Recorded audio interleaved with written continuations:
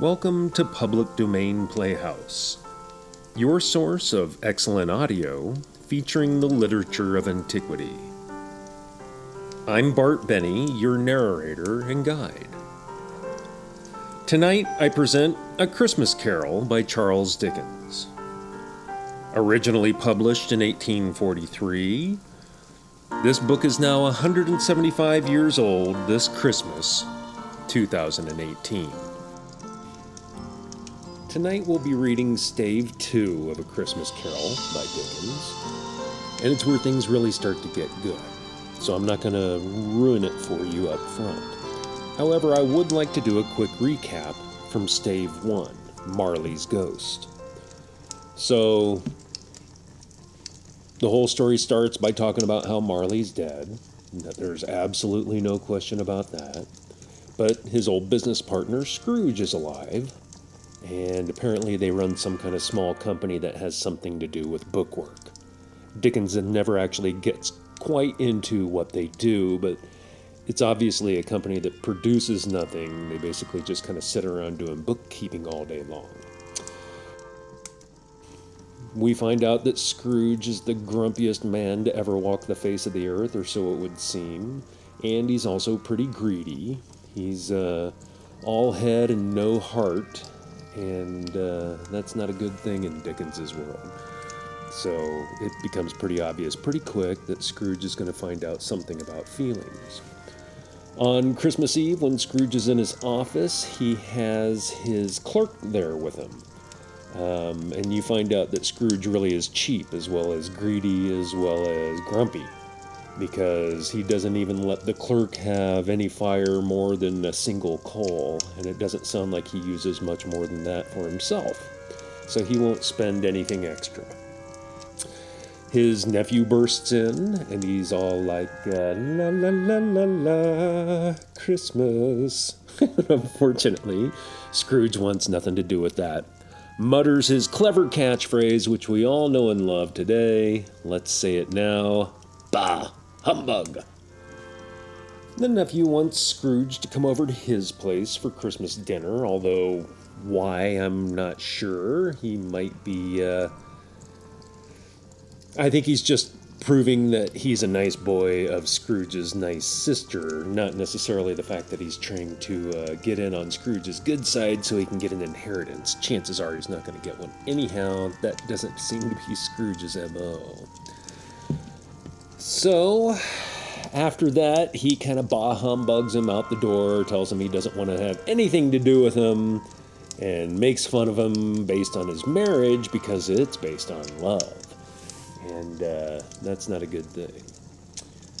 So after his nephew leaves, a couple of guys show up asking for donations for the poor, and you can probably imagine, if you didn't hear Stave 1, how well that went over. Scrooge bah humbugs them out the door, basically saying that the poor can either go to jail or to a workhouse, which I'm assuming is like jail, but you get to work, and or they can die. That's probably what Scrooge wants him to do most off. Somehow, maybe he's into collecting debts for the dead. I don't know. Caroler comes by to sing through Scrooge's keyhole, and he chases him away with a ruler. Nice guy. He then turns on his clerk, the nice kid, who he won't even keep warm, and he tells him he can have Christmas Day off with half pay, or as he calls it, the one day a year when the clerk is allowed to rob him. Finally, when the day is finally done, Scrooge goes back to his apartment after a cheap dinner somewhere, where he's going to go and have a bowl of gruel. Since he treats other people like garbage, he ends up treating himself like garbage as well. It's noted that the place where he lives was Marley's old house, and absolutely nobody else lives there. The entire place is filled with offices. When he gets to the door, though, something supernatural happens to him, something that's never happened to him before. He's never had a supernatural event, but he sees his dead partner's face, Marley, where his door knocker should be. Kind of as a ghost, just staring at him. And that puts him a little ill at ease, and that's good. That's good, because kind of sets the tone for what's about to happen. He sits down to eat his little bowl of gruel after he gets himself situated in a chair by his little fire, and then all the bells in the house start to ring. Kind of freaks him out.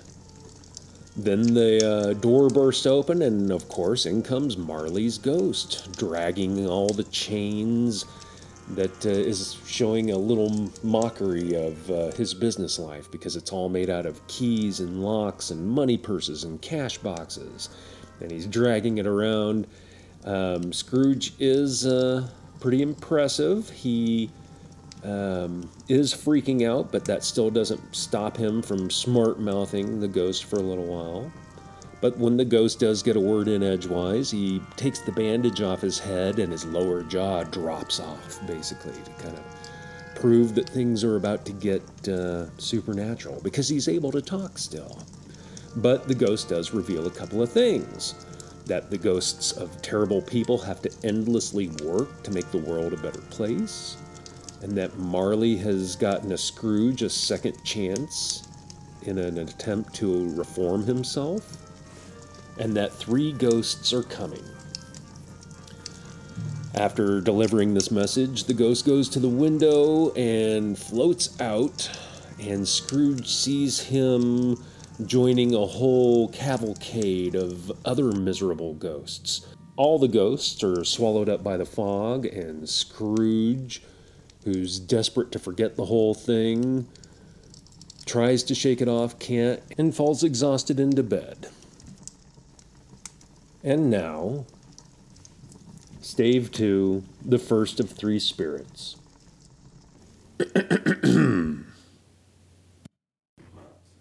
When Scrooge awoke, it was so dark that, looking out of bed, he could scarcely distinguish the transparent window from the opaque walls of his chamber. He was endeavoring to pierce the darkness with his ferret eyes when the chimes of a neighborhood church struck the 4 quarters, so he listened for the hour. To his great astonishment, the heavy bell went on from 6 to 7, and from 7 to 8, and regularly up to 12, then stopped. So he listened for the hour.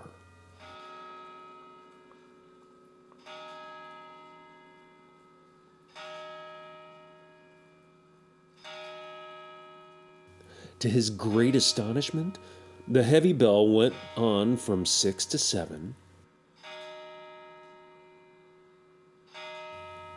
and from 7 to 8, and regularly up to 12. Then stopped. 12? It was past 2 when he went to bed. The clock was wrong.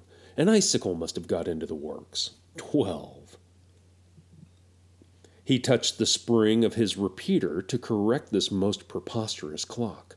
Its rapid little pulse beat 12, and stopped.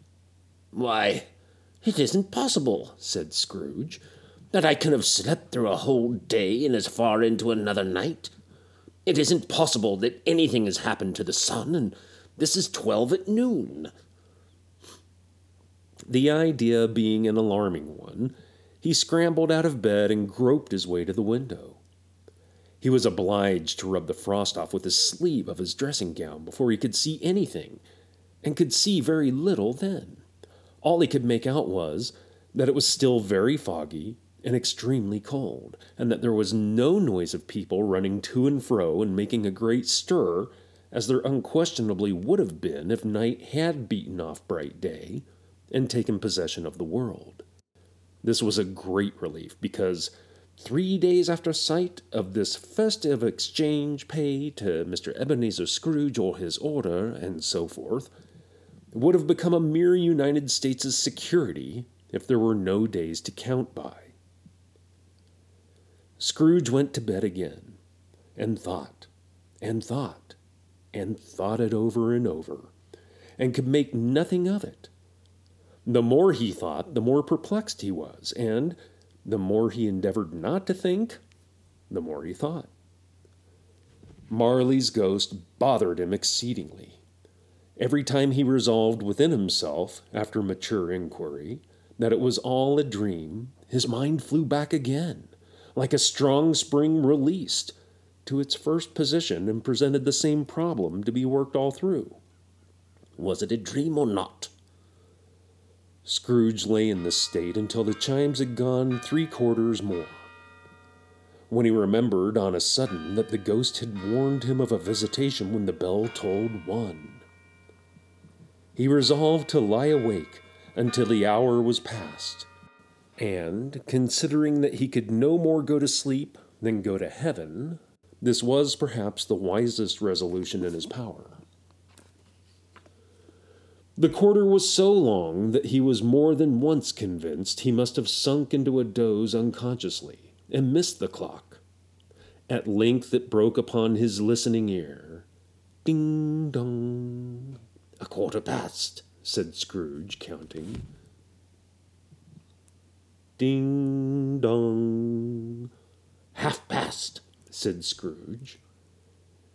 Ding dong.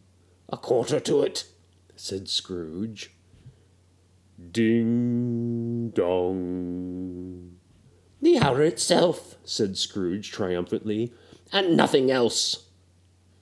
He spoke before the hour bell sounded, which it now did with a deep, dull, hollow, melancholy 1. Light flashed up in the room upon the instant, and the curtains of his bed were drawn. The curtains of his bed were drawn aside, I tell you, by hand.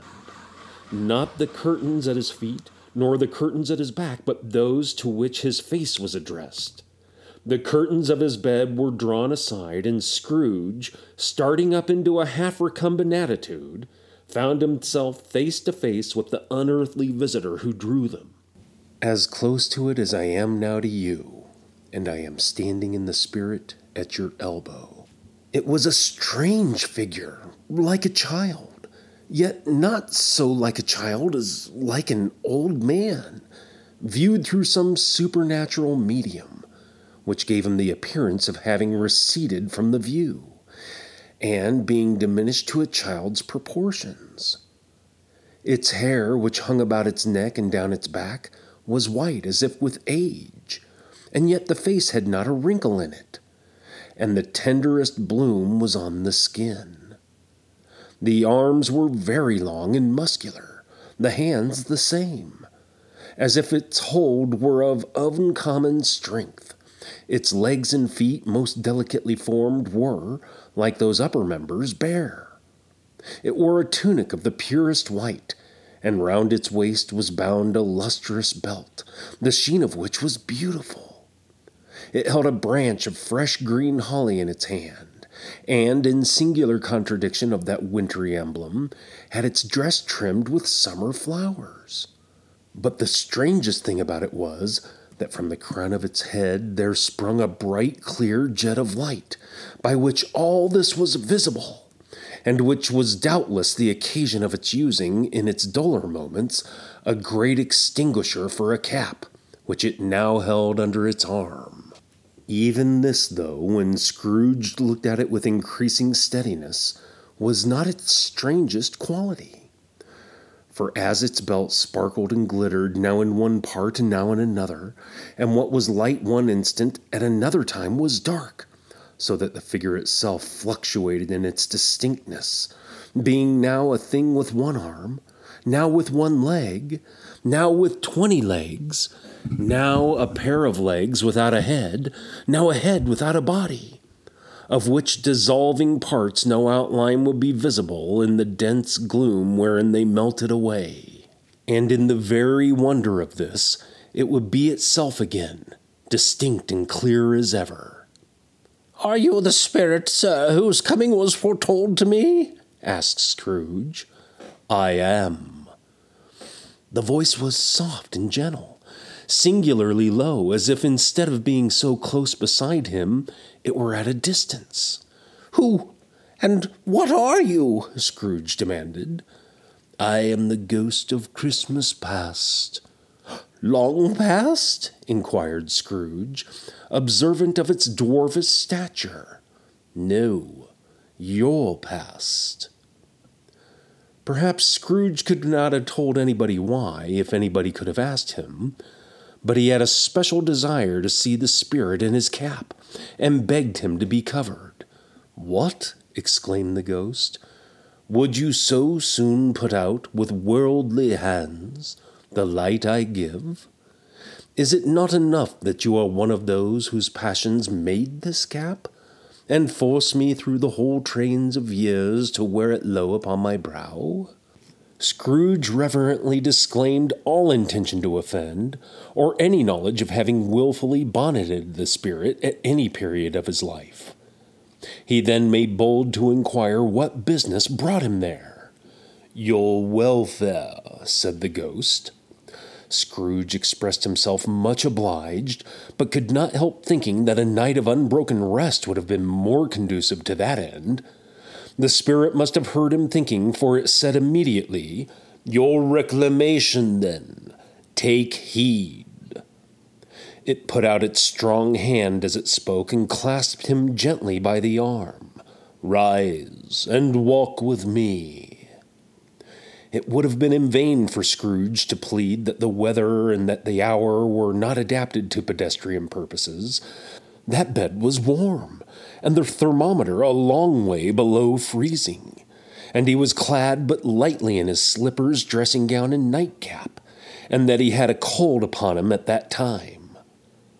The grasp, though gentle as a woman's hand, was not to be resisted. He rose, but finding that the spirit made towards the window, clasped his robe in supplication. I am mortal, Scrooge remonstrated, and liable to fall.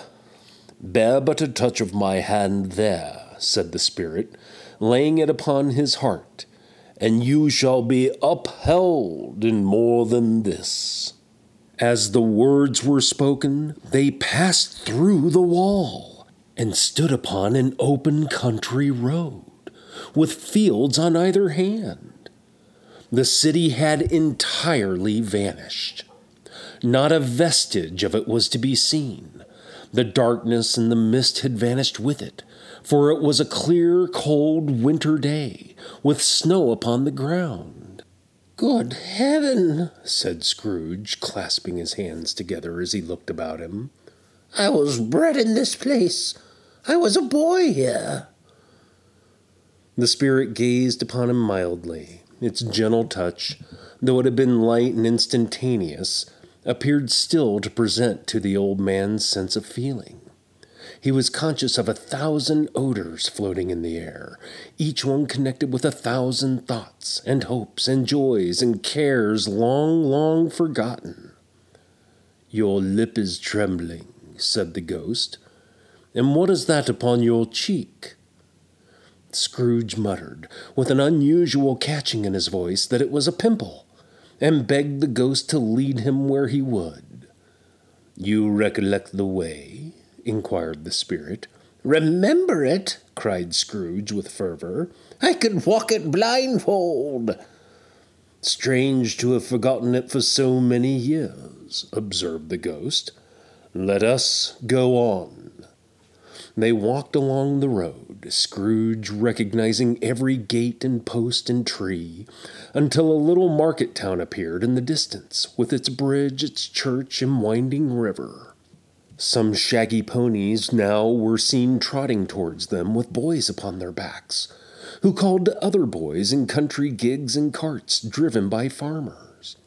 All these boys were in great spirits and shouted to each other, until the broad fields were so full of merry music that the crisp air laughed to hear it. These are but shadows of the things that have been, said the ghost. They have no consciousness of us. The jocund travelers came on, and as they came, Scrooge knew and named them every one. Why was he rejoiced beyond all bounds to see them? Why did his cold eye glisten, and his heart leap up as they went past? Why was he filled with gladness when he heard them give each other Merry Christmas as they parted at crossroads and byways for their several homes? What was Merry Christmas to Scrooge? Out upon Merry Christmas! What good had it ever done to him? "The school is not quite deserted," said the ghost. "A solitary child neglected by his friends is left there still." Scrooge said he knew it, and he sobbed. They left the high road by a well-remembered lane and soon approached a mansion of dull red brick, with a little weathercock-surmounted cupola on the roof, and a bell hanging in it. It was a large house, but one of broken fortunes, for the spacious offices were little used. Their walls were damp and mossy, their windows broken, and their gates decayed. Fowls clucked and strutted in the stables, and the coach-houses and sheds were overrun with grass.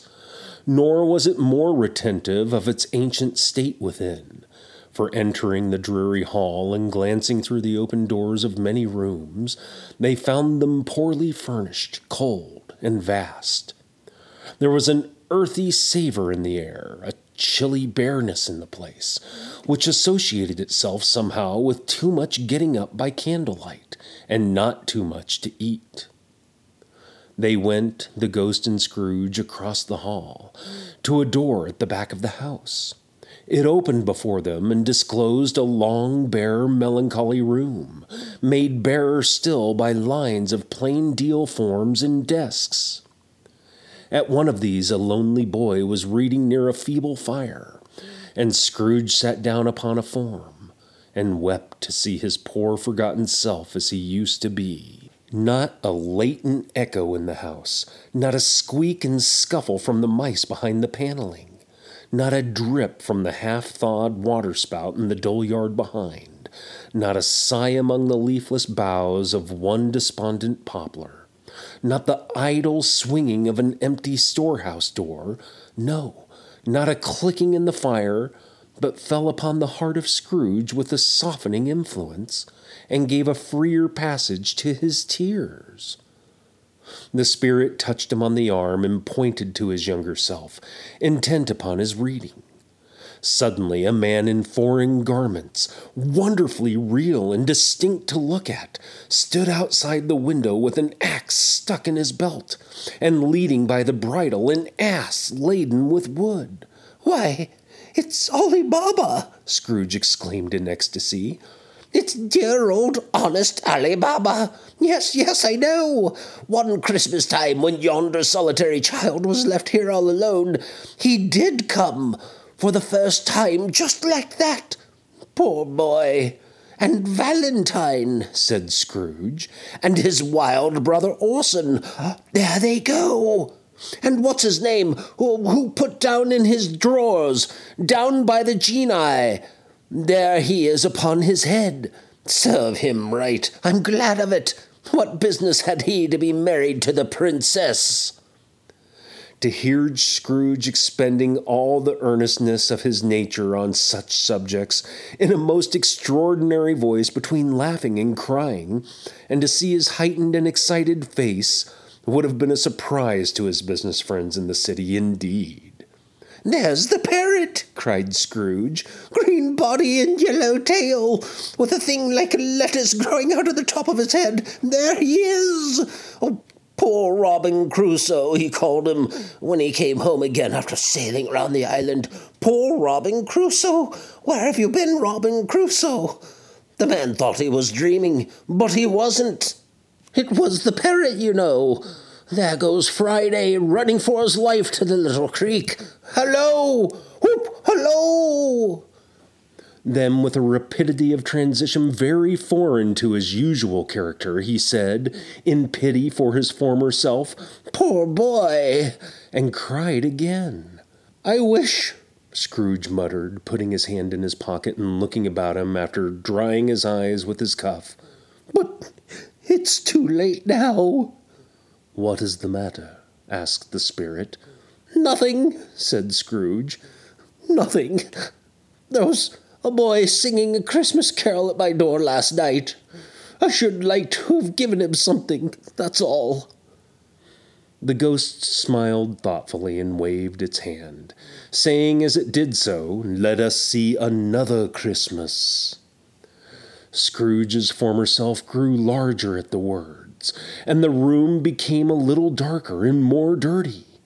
The panels shrunk, the windows cracked, fragments of plaster fell out of the ceiling, and the naked lathes were shown instead. But how all this was brought about, Scrooge knew no more than you do. He only knew that it was quite correct, that everything had happened so, that there he was alone again, when all the other boys had gone home for the jolly holidays. He was not reading now, but walking up and down despairingly. Scrooge looked at the ghost, and with a mournful shaking of his head, glanced anxiously towards the door. It opened, and a little girl, much younger than the boy, came darting in, and putting her arms about his neck, and often kissing him, addressed him as a "dear, dear brother." "I have come to bring you home, dear brother," said the child, clapping her tiny hands, and bending down to laugh. "To bring you home, home, home." "Home, little Fran?" returned the boy.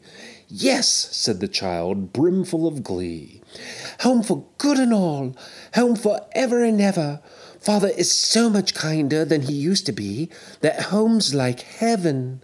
He spoke so gently to me one dear night when I was going to bed, that I was not afraid to ask him once more if you might come home.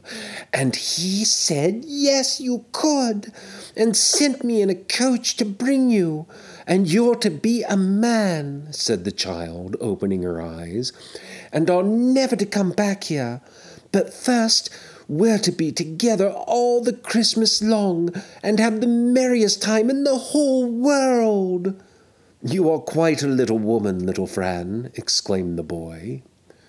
She clapped her hands and laughed, and tried to touch his head, but being too little, laughed again and stood on tiptoe to embrace him.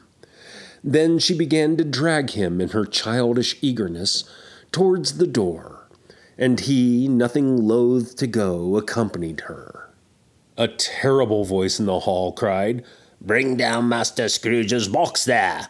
And in the hall appeared the schoolmaster himself, who glared on Master Scrooge with a ferocious condescension, and threw him into a dreadful state of mind by shaking hands with him.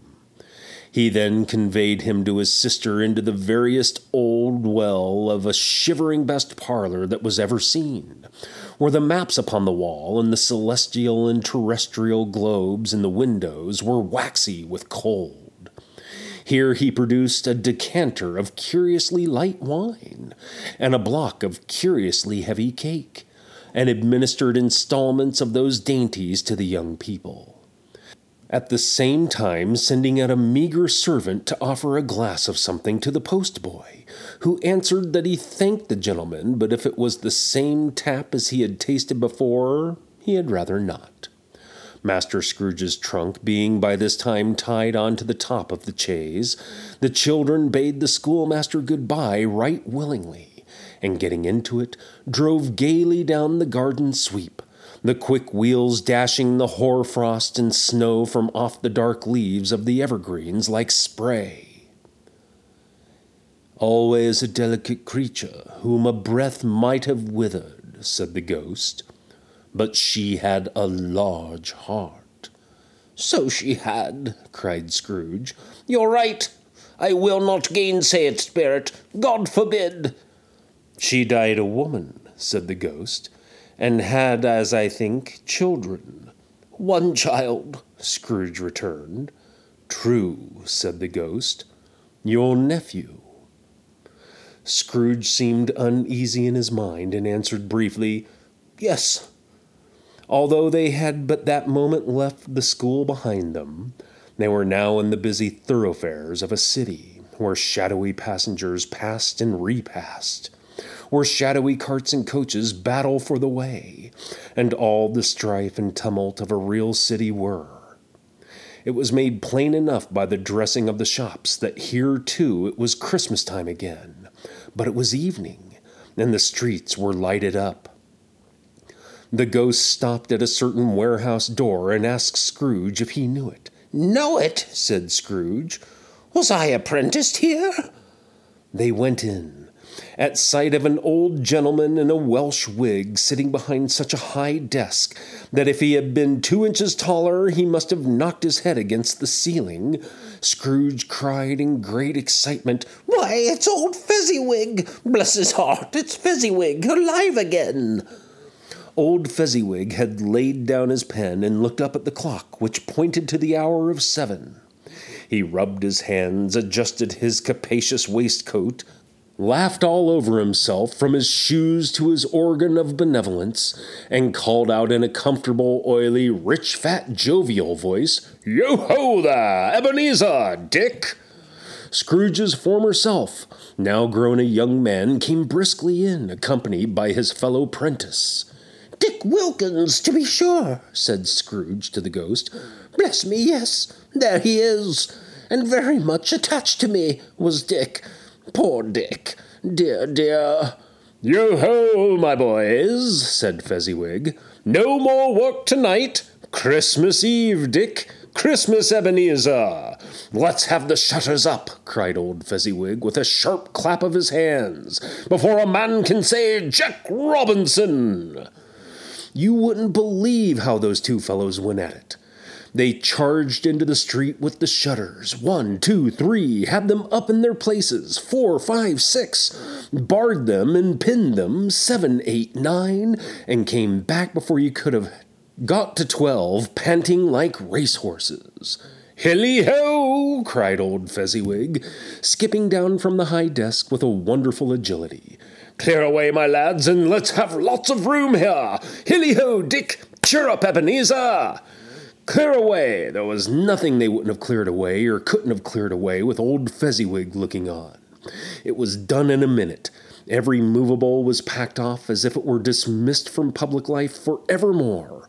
The floor was swept and watered, the lamps were trimmed, fuel was heaped upon the fire, and the warehouse was as snug and warm and dry and bright a ballroom as you would desire to see upon a winter's night. In came a fiddler with a music book, and went up to the lofty desk, and made an orchestra of it, and tuned like 50 stomach aches. In came Mrs. Fezziwig, one vast substantial smile. In came the 3 Miss Fezziwigs, beaming and lovable. In came the 6 young followers whose hearts they broke. In came all the young men and women employed in the business. In came the housemaid with her cousin, the baker. In came the cook with her brother's particular friend, the milkman. In came the boy from over the way who was suspected of not having board enough from his master, trying to hide himself behind the girl from next door, but one who was proved to have had her ears pulled by her mistress. In they all came, one after the other, some shyly, some boldly, some gracefully, some awkwardly, some pushing, some pulling. In they all came, anyhow and everyhow. Away they all went, 20 couples at once, hands half round and back again the other way. Down the middle and up again, round and round in various stages of affectionate grouping. Old top couple always turning up in the wrong place. New top couple starting off again as soon as they got there. All top couples at last, and not a bottom one to help them. When this result was brought about, old Fezziwig, clapping his hands to stop the dance, cried out, "Well done!" And the fiddler plunged his hot face into a pot of porter, especially provided for that purpose. But, scorning rest upon his reappearance, he instantly began again, though there were no dancers yet, as if the other fiddler had been carried home, exhausted, on a shutter, and he were a brand new man resolved to beat him out of sight or perish. There were more dances, and there were forfeits, and more dances, and there was cake, and there was negus, and there was a great piece of cold roast, and there was a great piece of cold boiled, and there were mince pies, and plenty of beer. But the great effect of the evening came after the roast and boiled, when the fiddler, an artful dog, mind, the sort of man who knew his business better than you or I could have told it him, struck up Sir Roger de Coverley. Then old Fezziwig stood out to dance with Mrs. Fezziwig. Top couple, too, with a good stiff piece of work cut out for them. 3 or 4 and 20 pair of partners. People who were not to be trifled with. People who would dance and had no notion of walking. But if they had been twice as many, 4 times, old Fezziwig would have been a match for them, and so would Mrs. Fezziwig. As to her, she was worthy to be his partner in every sense of the term. If that's not high praise, tell me higher, and I'll use it. A positive light appeared to issue from Fezziwig's calves. They shone in every part of the dance like moons. You couldn't have predicted at any given time what would have become of them next. And when old Fezziwig and Mrs. Fezziwig had gone all through the dance, advance and retire, both hands to your partner, bow and curtsy, corkscrew, thread the needle and back again to your place, Fezziwig cut so deftly that he appeared to wink with his legs and came upon his feet again without a stagger. When the clock struck 11, this domestic ball broke up. Mr. and Mrs. Fezziwig took to their stations, one on either side of the door, and shaking hands with every person individually as he or she went out, wished him or her a Merry Christmas. When everybody had retired but the 2 prentices, they did the same to them, and thus the cheerful voices died away, and the lads were left to their beds, which were under a counter in the back shop. During the whole of this time, Scrooge had acted like a man out of his wits. His heart and soul were in the scene, and with his former self. He corroborated everything, remembered everything, enjoyed everything, and underwent the strangest agitation. It was not until now, when the bright faces of his former self and Dick were turned from them, that he remembered the ghost, and became conscious that it was looking full upon him while a light upon its head burnt very clear. "A small matter," said the ghost, "to make these silly folk so full of gratitude." "Small?" echoed Scrooge. The spirit signed to him to listen to the 2 apprentices, who were pouring out their hearts in praise of Fezziwig, and when he had done so, said, "Why is it not? He has spent but a few pounds of your mortal money, 3 or 4 perhaps. Is that so much that he deserves this praise?" "It isn't that," said Scrooge, heated by the remark, and speaking unconsciously like his former, not his latter self. "It isn't that, spirit. He has the power to render us happy or unhappy, to make our service light or burdensome, a pleasure or a toil. Say that his power lies in words and looks, in things so slight and insignificant that it is impossible to add and count them up. What then? The happiness he gives is quite as great as if it cost a fortune." He felt the spirit's glance and stopped. "What is the matter?" asked the ghost. "Nothing particular," said Scrooge.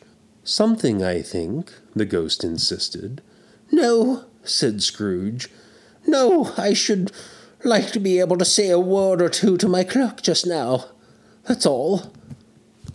His former self turned down the lamps as he gave utterance to the wish, and Scrooge and the ghost again stood side by side in the open air. "My time grows short," observed the spirit. "Quick!" This was not addressed to Scrooge or to anyone whom he could see, but it produced an immediate effect. For again Scrooge saw himself. He was older now, a man in the prime of life. His face had not the harsh and rigid lines of later years, but it had begun to wear the signs of care and avarice. There was an eager, greedy, restless motion in the eye, which showed the passion that had taken root, and where the shadow of the growing tree would fall. He was not alone, but sat by the side of a fair young girl in a mourning dress, in whose eyes there were tears which sparkled in the light that shone out of the ghost of Christmas past. "It matters little," she said softly. "To you, very little. Another idol has displaced me, And if it can cheer and comfort you in time to come, as I would have tried to do, I have no just cause to grieve." "What idol has displaced you?" he rejoined. "A golden one." "This is the even-handed dealing of the world," he said. "There is nothing on which it is so hard as poverty, and there is nothing it professes to condemn with such severity as the pursuit of wealth." "You fear the world too much," she answered gently. "All your other hopes have merged into the hope of being beyond the chance of its sordid reproach. I have seen your nobler aspirations fall off one by one, until the master passion, gain, engrosses you. Have I not?" "What then?" he retorted. "Even if I have grown so much wiser, what then? I am not changed towards you." She shook her head. "Am I?" "Our contract is an old one. It was made when we were both poor and content to be so, until in good season we could improve our worldly fortune by our patient industry. You are changed. When it was made, you were another man."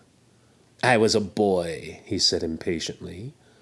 "Your own feeling tells you that you were not what you are," she returned. "I am. That which promises happiness when we were both one in heart is fraught with misery now that we are two.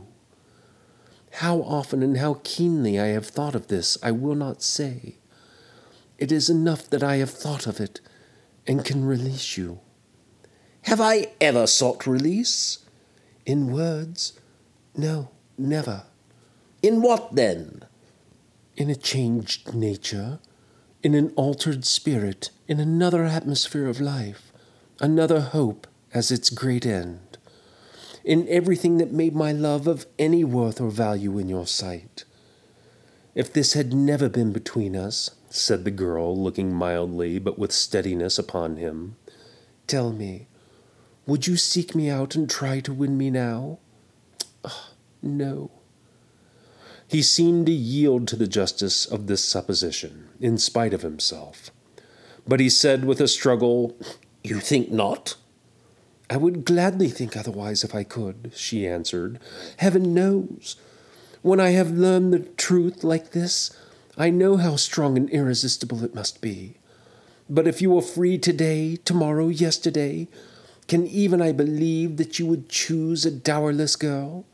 You who, in your very confidence with her, weigh everything by gain, or choosing her, if for a moment you were false enough to your one guiding principle to do so? Do I not know that your repentance and regret would surely follow? I do, and I release you, with a full heart, for the love of him you once were."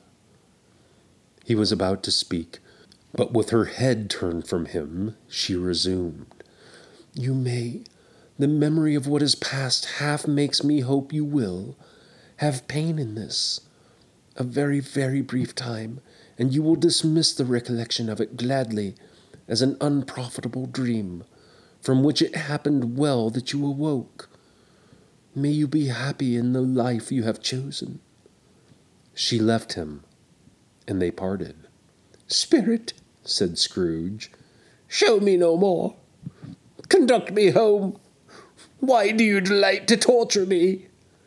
"One shadow more," exclaimed the ghost. "No more!" cried Scrooge.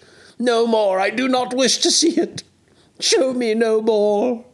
But the relentless ghost pinioned him in both his arms and forced him to observe what happened next. They were in another scene and place, a room not very large or handsome, but full of comfort. Near to the winter fire sat a beautiful young girl, so like that last that Scrooge believed it was the same until he saw her, now a comely matron, sitting opposite her daughter. The noise in this room was perfectly tumultuous, for there were more children there than Scrooge in his agitated state of mind could count, and unlike the celebrated herd in the poem, they were not 40 children conducting themselves like one, but every child was conducting itself like 40. The consequences were uproarious beyond belief, but no one seemed to care. On the contrary, the mother and daughter laughed heartily and enjoyed it very much, and the latter, soon beginning to mingle in the sports, got pillaged by the young brigands most ruthlessly. What would I not have given to be one of them? Though I never could have been so rude, no. I wouldn't for the wealth of all the world have crushed that braided hair and torn it down. And for the precious little shoe, I wouldn't have plucked it off, God bless my soul, to save my life. As to measuring her waist in sport, as they did, bold young brood, I couldn't have done it. I should have expected my arm to have grown round it for a punishment, and never come straight again. And yet I should have dearly liked, I own, to have touched her lips, to have questioned her, that she might have opened them, to have looked upon the lashes of her downcast eyes, and never raised a blush, to have let loose waves of hair, an inch of which would be a keepsake beyond price. In short, I should have liked, I do confess, to have had the lightest license of a child, and yet to have been man enough to know its value. But now a knocking at the door was heard, and such a rush immediately ensued that she, with laughing face and plundered dress, was borne towards it, at the center of a flushed and boisterous group, just in time to greet the father, who came home attended by a man laden with Christmas toys and presents. Then the shouting and the struggling, and the onslaught that was made on the defenseless porter.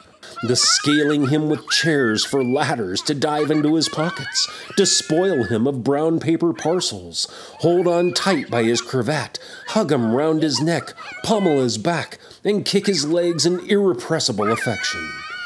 The shouts of wonder and delight with which the development of every package was received, the terrible announcement that the baby had been taken in the act of putting a doll's frying pan into its mouth, and was more than suspected of having swallowed a fictitious turkey glued on a wooden platter. The immense relief of finding this a false alarm, the joy and gratitude and ecstasy, they are all indescribable alike. It is enough that by degrees the children and their emotions got out of the parlor, and by one stair at a time up to the top of the house, where they went to bed, and so subsided. And now Scrooge looked on more attentively than ever, when the master of the house, having his daughter leaning fondly on him, sat down with her and her mother at his own fireside. And when he thought that such another creature, quite as graceful and as full of promise, might have called him father, and been a springtime in the haggard winter of his life, his sight grew very dim indeed.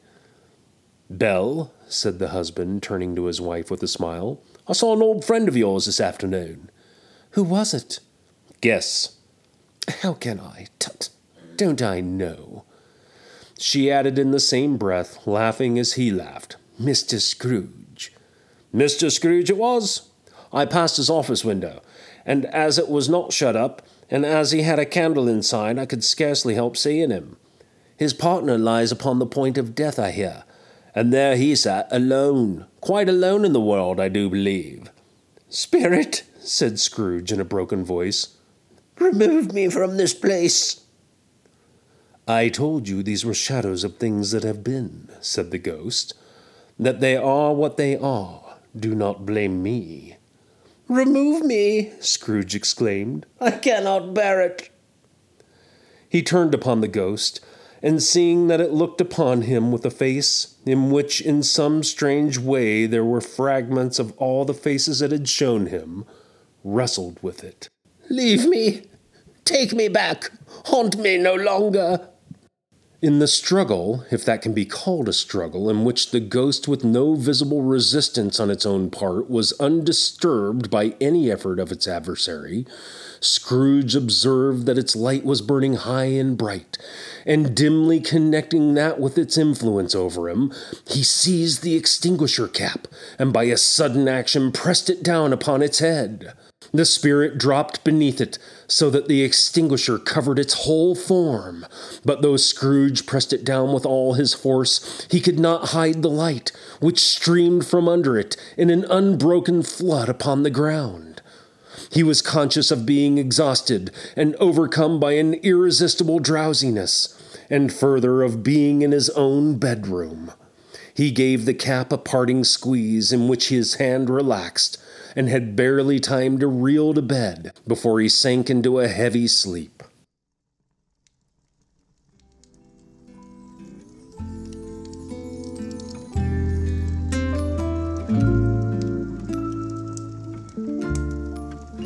That concludes Stave 2 of Charles Dickens's A Christmas Carol, as distributed on Public Domain Playhouse. I'm your host and narrator, Bart Benny, and I hope you come back and join us for Stave 3, the second of 3 spirits. That's when things really start to get good.